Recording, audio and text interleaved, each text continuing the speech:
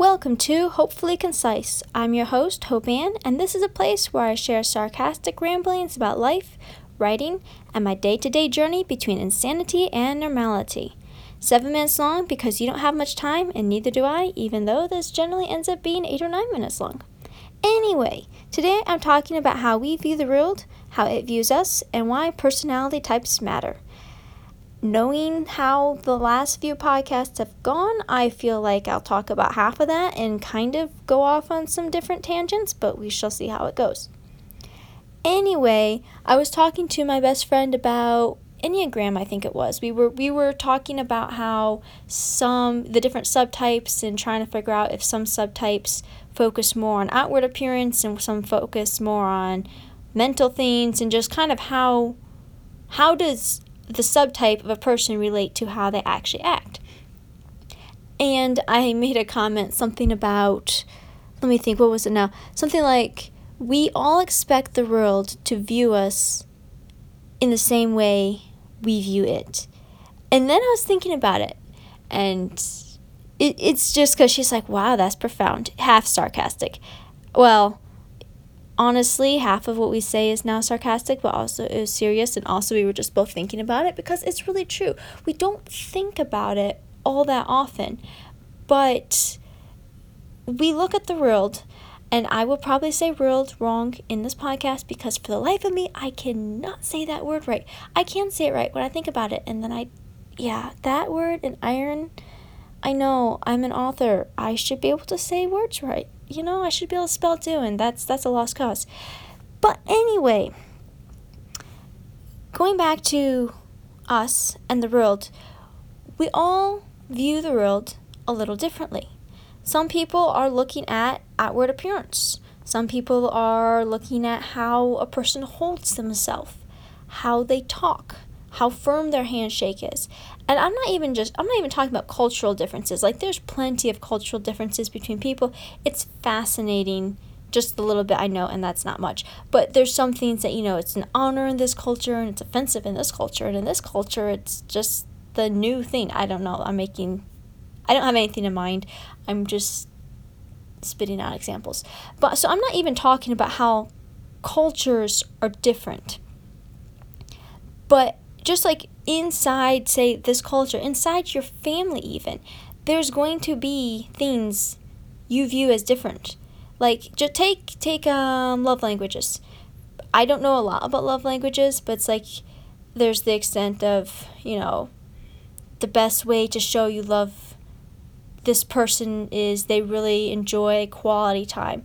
This person, the thing that touches them the most is gifts. Another person, it's physical touch. And so if one person likes physical touch, and so person A loves physical touch, and person B loves giving gifts, and person B makes this huge, ornate, beautiful gift and gives it to person A is going to appreciate it, but they might not appreciate it as much as if person B just came up and gave him a big hug.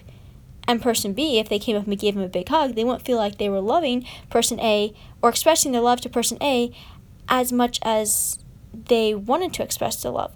And so that's the whole thing with love languages, and people can learn other people's love languages, and here, you like this, I'm going to try to do this to express how much I love you in the way you understand best. And yeah, that's a whole nother topic, and it's really interesting. I haven't actually studied it much, but that's why people do that, is because basically they're like, wait, everyone doesn't view love the same way I view it. I mean, the undercurrent of love, yes, it's not like love is just, oh, I'm being given something or they're saying nice things to me. But it's realizing people view the expressions of love differently, and so you're trying to understand how they view their expression of how this other person expresses love, so you can express it better, so you guys can understand each other, and it's really cool. But this doesn't just apply to love. This applies to pretty much a whole person's world view. How they look around and their first impressions, what they value. My mind's going blank. But yeah, pretty much everything we just think about, we assume that everyone else is making the same logical connections of, oh, she did this, that means I assume this about her, or I assume this about this situation. And it's not like that. This situation, everyone's freaking out. The most logical thing to do is this. And then someone else has a completely different logical conclusion of what everyone would be assuming they should do.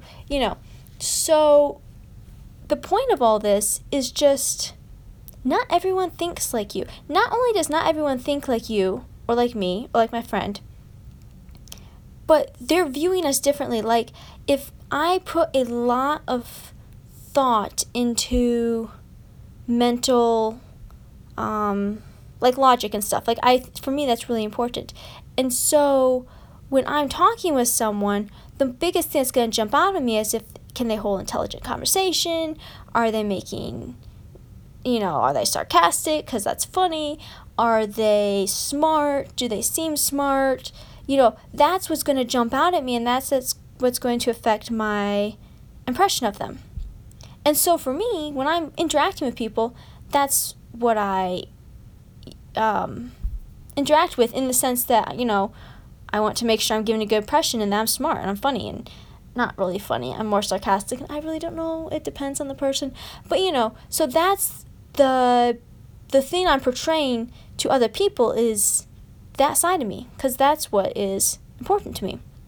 That's how I judge people, that's how I assume they judge me, except for that particular person might be judging people on how they look. And so their first impressions come to, are their shoes shined? Is their tie straight? Do they have, is their hair back nice? And so for them, they're all nice and dressed up, and I don't give that a second glance. And they look at me, who is probably a mess, because, I'm like, oh, it's not dirty and doesn't have holes, it must be good to wear. And so that, neither of us think much about the other, because we're both, first impression wise, because we're both looking at different things. And that's a very specific example that doesn't really have a practical application, I don't think. My point is, you think people are going to view you because of, I'm presenting this thing that is really valuable to me, and that's not necessarily the case. And it's just really, really interesting to study and realize, hey, everyone isn't going to be viewing me because I have a nice, sharp mind and I'm sarcastic. They're not going to be thinking highly of me for that. They might think that's a negative trait. I don't know. And so I was going to talk about personality types. I'm not, because I don't have time. But personality types, Enneagram, MBTI, they're really interesting because they help you understand how other people think and what other people value, and then it just helps communication. You can understand them better. They can understand you better. It's really cool. And it's also really cool if you're writing, because then you can understand your characters better. Characters help you understand the world, and then the world helps you understand the characters, and then writing in general helps you understand yourself in ways you didn't even imagine. And it's just really interesting. Like, even if every writer never published their books, they'd probably still get a lot of benefit from writing, because you just learn so much about other people and yourself. So that's where I'm going to leave it. Basically, everyone doesn't think like you. This isn't going into morality of, oh, this is right to one person, wrong to another. This is just thought process. And keep an open mind. Realize not everyone thinks like me. Let's see if I can actually picture things from their point of view. This would be cool. And let me know. Have you done that before? What do you think? If you enjoyed this rambling, be sure to subscribe to the podcast, leave a review, tell others about it, all the things I say every time. Also, check out my website, because you can get a free copy of my book, Shadowkeeper. It's about Death, who has a brother. It's about Stoneweaver and a healer who are sisters. I really should get a better blurb for this at some point. I'm just going to keep doing this at the end of each podcast, and eventually I'll come up with something really cool. And sign up for our newsletter, get that, meet Scarlett, do all the fun stuff.